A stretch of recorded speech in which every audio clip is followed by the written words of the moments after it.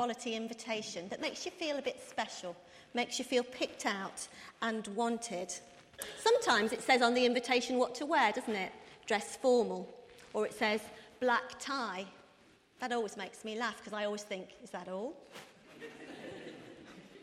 Sometimes it's very specific, sometimes it isn't. And I'm finding that as a Baptist minister, this new life of mine, I'm getting invited to all sorts of things, all sorts of random things. Someone I know quite well, another minister, had an invitation recently to something called a path party. And he thought, oh, that sounds pretty casual. And he just sort of fell out the office in his trainers and his hoodie and went along, was pleased to be asked. But when he got there, he found, no, a path party was something very posh indeed. It was put on by the council. The mayor was there in his robes and his, gold chains. And everyone was dressed in their suits and high heels, the sort of thing. And there he was in his hoodie.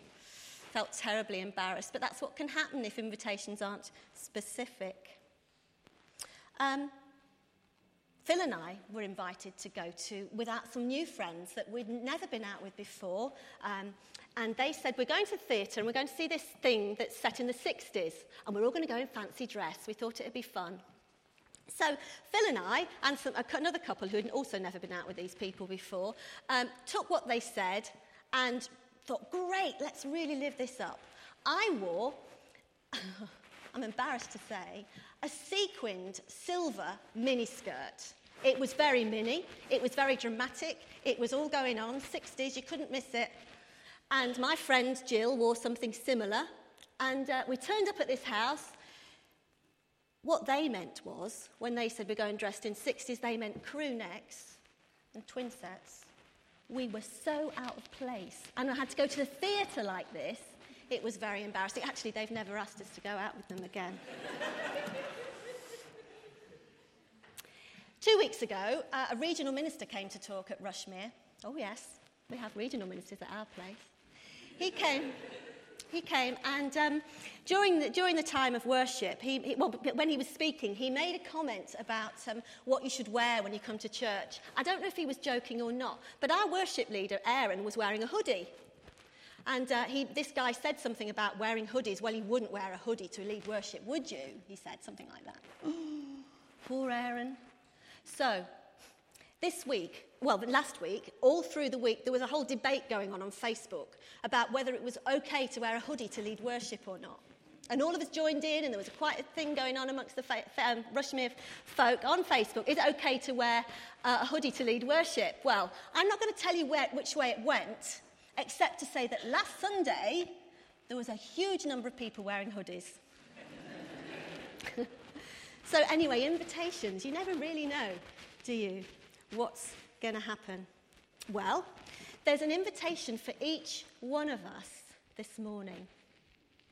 There's an invitation for each one of us from the living God. Wow. That very God we heard about right at the start of the service, who put the stars into place, who set the oceans in their seabed. That very living God has an invitation with your name on it, with my name on it this morning. And there's one thing that it says on all of these invitations. Our name is individually named, they're individual, but one thing it says on each one of them is, come as you are. Come as you are. Now, David read us the passage in which that invitation is contained. Jesus said to his disciples, follow me. And that's what it says on each of our invitations this morning. Now, I'm guessing there's going to be a range of responses going on in your head right now. I think there'll be a whole span of responses. Some of you will be thinking, follow Jesus. I did that when I was 5 years old. I've been a Christian for donkey's years. Follow Jesus. Some of you will be thinking, Jesus, I'm only just getting to know him. I don't know what this is all about. I want to know what it means to follow Jesus. Some people will be somewhere in the middle. Some of you will be thinking, yes, I know, I made a kind of commitment, but what does it mean for me? What's next? Well, I want to say to you this morning that wherever you are on that spectrum, there is an invitation for you that will make a radical difference to your life if you choose to accept it. if you choose to accept it. Because for each one of us, we have an opportunity to step into a deeper relationship with the Holy Spirit, to go deeper in our walk with God, to walk more closely into what he wants for us today. Each one of us has an invitation with our name on it. Come as you are is written in bold letters. It also says, what the living God also says is, don't wait till you feel right, dressed right, got the right gear, know what's going on. No, come as you are right now, this morning. Let's look at these verses again that David read for us in Luke. What was happening? Fishermen, ordinary folk, minding their own business. And Jesus comes along with an invitation to follow him. When he turned up, they were washing their nets. Ooh, sounds grim, doesn't it? It wasn't net curtains, girls, just in case you're wondering. It wasn't that sort of nets. But anyway, it'd be a pretty grim job, wouldn't it? And he reached into their ordinary, everyday lives. And he does that today. He comes to ordinary people and he says, come on, follow me, just as you are. Come as you are. Did you notice that when Jesus came along and met with these guys, he got them to do something different with their skills? They were doing the same old stuff. They were out there with the boats. But he got them to do something different, and he used their boat as a stage. He used their boating skills and their fishing skills and put them to a different use. They'd been fishermen for years, but Jesus got them doing something different. And sometimes the invitation from Jesus is to do something different with our skills. Sometimes he calls us out of our comfort zone, and that's certainly what he did with me, as you've heard. But for others, it will be to continue in what we're doing, but to do it differently, to do it more closely with him. He'll be calling us to behave in a different way in some way, whether we're staying in what we're doing in most of the time or whether we're called into something completely different. But whichever of those is the case, the challenge is no less.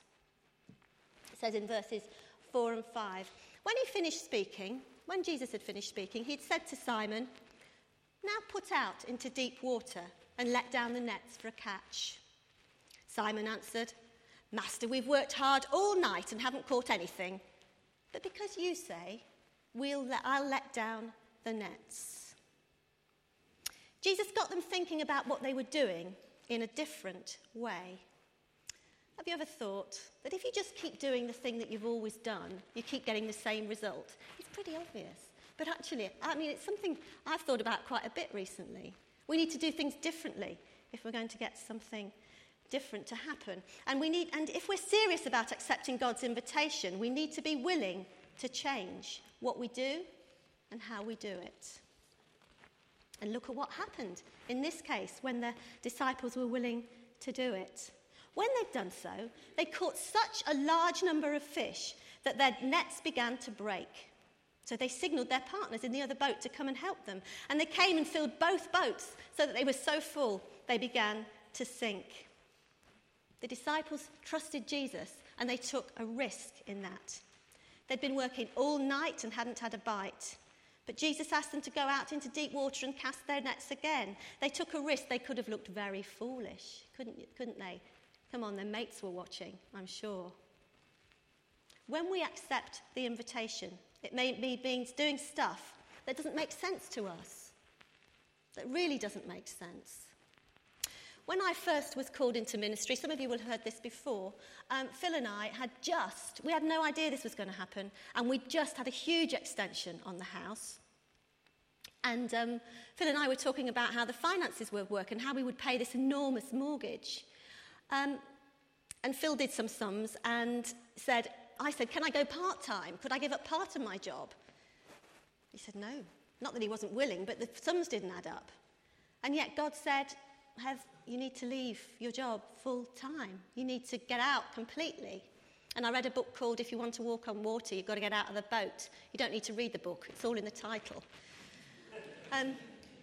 And that's what he did. He asked us to do something that didn't make sense to us. And sometimes he does that. Jesus asked the same of us today, to trust him and take a risk. Are you willing to take a risk that this invitation might mean for you today. What I do know is that when you do, God is faithful, always. Notice that although Simon Peter did step out, and he did take that huge risk, he wasn't very confident about it. He said, "Oh, not me, Gov. I'm a sinner. You won't mean me." It says in verse 8, when Simon Peter saw this, he fell at Jesus' feet and said, "Go away from me, Lord. I am a sinful man." Wouldn't you think that after he had seen such a miracle of that number of fish being caught, wouldn't you expect Simon Peter to say, "Oh, this is amazing. Look what God can do. I'll follow him." But no, he says, "I'm not good enough. No, you can't mean me. Don't ask me to follow you." Talking of invitations, this week I had a surprise invitation from a friend of mine. She invited me to see Ruby Wax. Oh, I know, I don't know what you'll think about that, but I went to see Ruby Wax. Some of you are looking a bit blank. She's a very famous American comedian.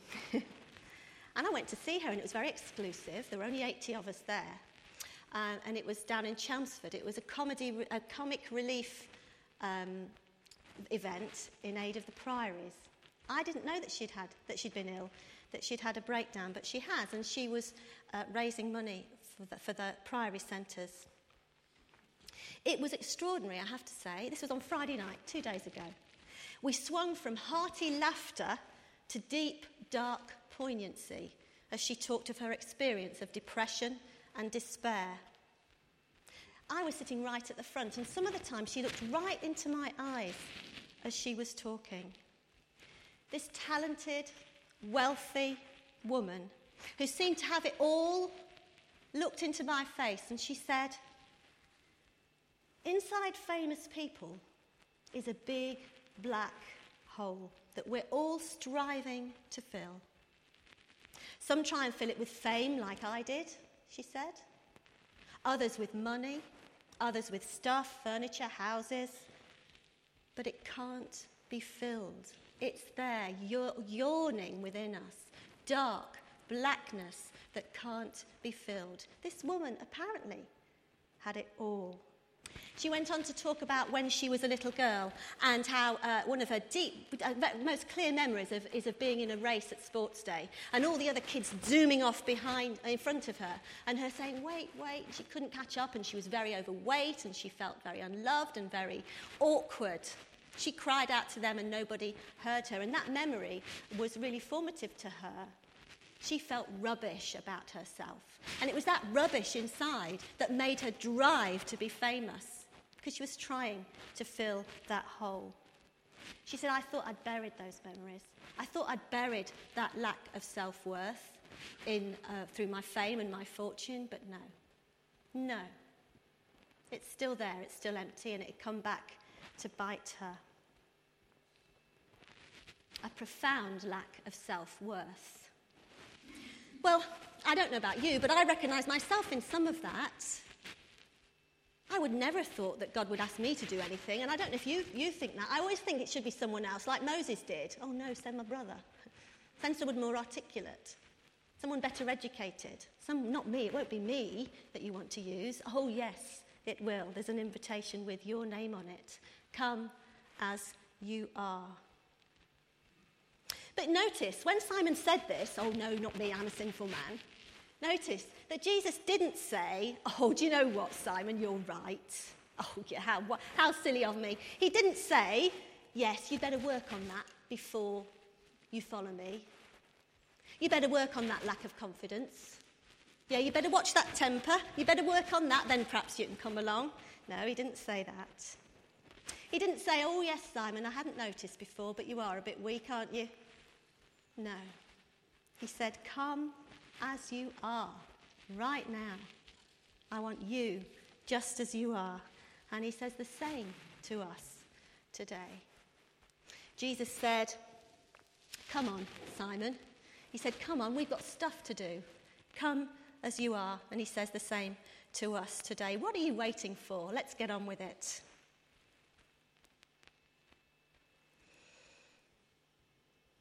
If we knew what God was going to ask us to do, We might well say, as Simon did in this passage, you can't be serious. We have to go with open hands, without preconceived ideas, knowing that God will equip us and make us able to do what he's calling us to do. And we can also know that what he wants of us, what he calls us to do, will be the most fulfilling thing, the best thing for us. He knows us better than we know ourselves. He says, come as you are. But you know what? He doesn't leave us as we are. That's not an option. He doesn't say, oh, come on, come as you are, and you'll do like that. No, he says, come as you are, and I will change you. I will equip you. I will prepare you for what it is I have for you to do. In verse 10, Jesus says, what am I doing? In verse 10, Jesus said, don't be afraid. From now on, you will catch men. So, he had something for Simon to do. I've been thinking about where we might go, just as we are, where we don't prepare, we just turn up. And then what came to mind was a few weeks ago, Phil and I were fast asleep about 2 o'clock in the morning, and the telephone rang, one of those awful moments when you just know it's going to be something bad. And it was someone close to us who was in a bad way in town. She'd fallen, she'd smashed her face and her teeth. She was very distressed. And she needed us, and she needed to get to casualty. I've never seen Phil move so fast in his life. He was out. Don't think he got fully dressed, but he put something on and was out into the car and off to fetch her and take her to casualty. We were there for quite a while, as you are, in casualty in the middle of the night. And I had time to look around, and there are all sorts. You see all sorts of people who have come as they are into casualty departments in the middle of the night. No one's prepared, everyone's just turned up, just as they were at the time. There was a young man there who was quite scruffy, worse for wear, who the staff were trying to help, and he was very angry. He was carrying a lot of stuff. He was really cross with anyone who tried to help him. The poor staff were trying to be kind, trying to help him, and he was just angry and abusive. But he got the help he needed. He got the help he needed with all of his anger. He didn't have to get rid of his anger first. Someone else was struggling to communicate. They had language difficulties. Their English wasn't their first language, and they could hardly articulate what their need was. But the staff worked it out. He got the help he needed. He didn't need to wait until he could speak good English before he went to the casualty department. He came as he was, and he was sorted. There was someone else dressed up to the nines, looked as if she belonged in a nightclub. Flashy jewellery, lots of lacy stuff going on, She didn't look the part. She didn't look as if she should be there. She looked as if she should be boogieing away on the dance floor. Sometimes we don't look the part. Sometimes we think we're not the sort of person to be a Christian. Oh, no, we wouldn't want to be one of those, would we? We wouldn't want to be someone who followed Jesus too passionately with all of their being, because that would be very uncool. No, we don't need to look the part. We don't need to be a certain type of person. She was there just as she was, and she got the help she needed. There was another guy who was brought in by a policeman. Most of us took a bit of a wide berth. He looked a bit tough.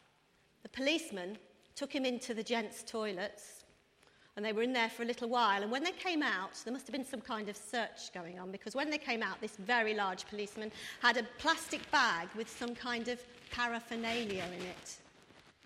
And then he took him into the next room, which was an interview room. Everyone in that waiting room thought drugs. Nobody said a word. But he just knew what everyone was thinking. He clearly had some serious problems in his life. He'd been in trouble. He was probably hooked on something nasty or selling it. I don't know what. But he had serious trouble in his life. He didn't have to wait till he got rid of that habit before he came to casualty. No, he came as he was, and he got the help he needed.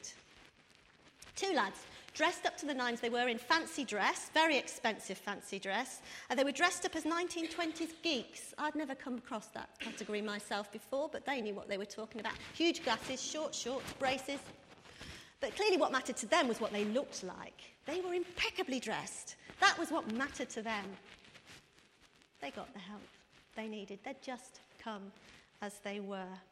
There was someone else who was drunk, very drunk, I don't know if it was drink or drugs, but the thing about him was he didn't know what help he needed. Someone had brought him there, but he got help.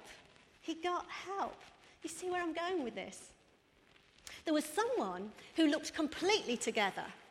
I looked at him and I thought, why is he here? Because everyone else had a bit of blood or bruises or ripped clothing or something. The girl we were with had a smashed face. It was obviously why she was there. But this guy looked completely normal. I kept looking at him thinking, so what are you here for? Until he stood up and was called in.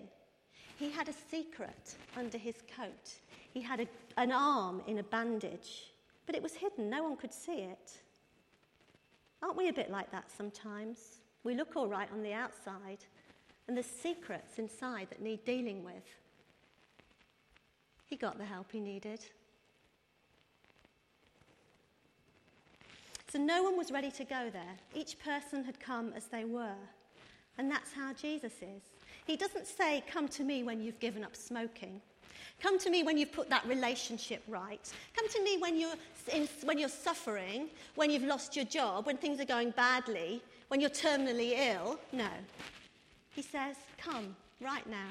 Come as you are. He doesn't say, oh, just a minute, I'm too busy with richer people, better-looking people, people with qualifications, more charisma, or a brighter smile. He doesn't say wait until your heart is right. Come as you are today. So how do we accept this invitation? Okay, you're probably thinking, all right, Heath, I get it. There's an invitation. It says come as you are. What's it about? How do I accept it? It's very easy. All you have to do is say, yes, I'll come, and mean it. I had an invitation recently to something I wanted to go to, and I thought, yes, it said RSVP by the 20th of January, so I thought, oh, yes, I'll do that. But then I looked a bit more closely, and all it had got on it was a name and address. They really expected me to get a notepad and a pen out, or, at least envelopes and paper. Remember we used to do that? And reply, oh, wow, that seemed like a big deal to me. I just wanted to send an email or a text or something quick. Well, the invitation from God is not like that one that's a faff to answer. It's really easy. You say, yes, please, and let it be the desire of your heart. It's not difficult to accept. But it does matter what's in your heart. You don't have to worry about getting the words right. People often say, I'm no good at praying. Someone said it to me this week. I'm no good at praying, so I don't do it very much. That's really not the point. It's what's in your heart that matters. God sees our heart and knows what we're saying, what our desires are deep within.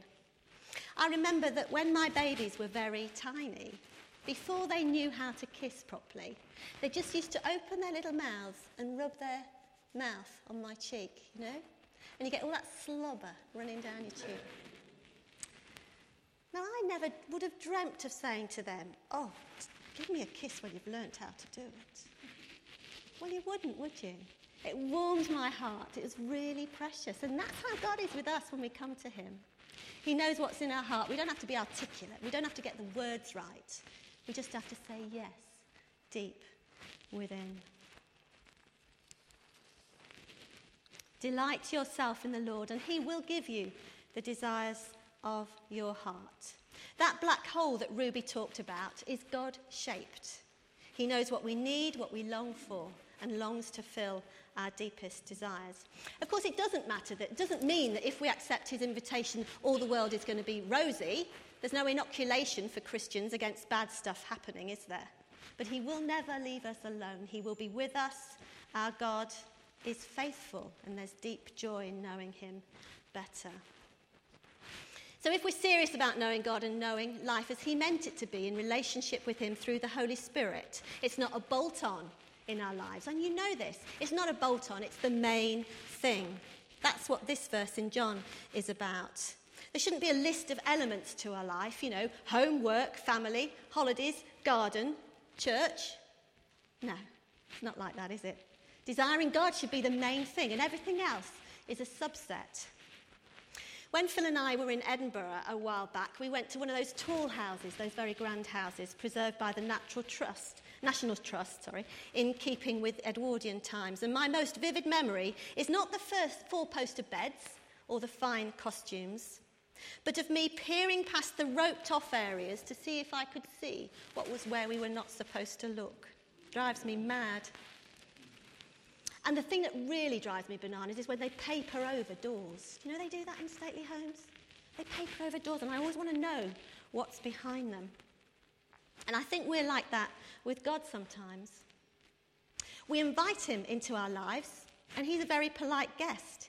He doesn't go into those areas where he's not invited, where he's not shown. We invite him in, usher him up the stairs to the neat, tidy guest room, past the mess in the other rooms. Here's your room, Jesus. Just let me know if there's anything you need, and I'll see you later. And he's such a model guest, you can go for days without seeing him. But that's not the kind of relationship he wants to have with us. He wants to be in the living room, in the realm of our friendships and our daily activities. He wants to be in the kitchen, in the place where we satisfy our deepest hungers and appetites. He wants to be in the family room as we interact with other members of our family. I want to sit with you at your desk as you balance your checkbook and pay your bills. I want to be in your bedroom and in the most intimate areas of your life. I want to go up to the attic with you. I want to go out to the garage, to the places where you stashed the stuff from your past. We've all got old stuff that we've never unpacked, haven't we? Those rooms where you've papered over the door and pretended that they're not there anymore. Broken relationships, unforgiveness, past hurts. Let's unpack it together, room by room. Jesus wants you to give him access to all the hidden areas of your heart and your life. This is what it means to grow in maturity. Then we will know the activity of the Holy Spirit increasing in our lives. So, there's the invitation. You've all got one. Are you going to accept it? It says, come as you are. But there's not an option to stay as you are. He wants to change us. Each invitation says at the top, I love you just as you are, but come and be changed.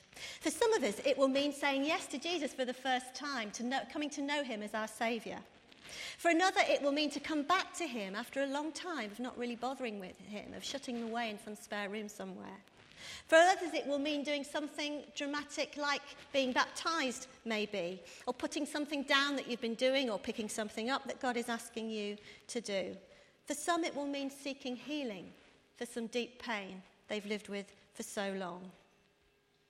Perhaps it will mean coming on one of the courses that are run here, or maybe one of Julie's outreach courses, or whatever it is.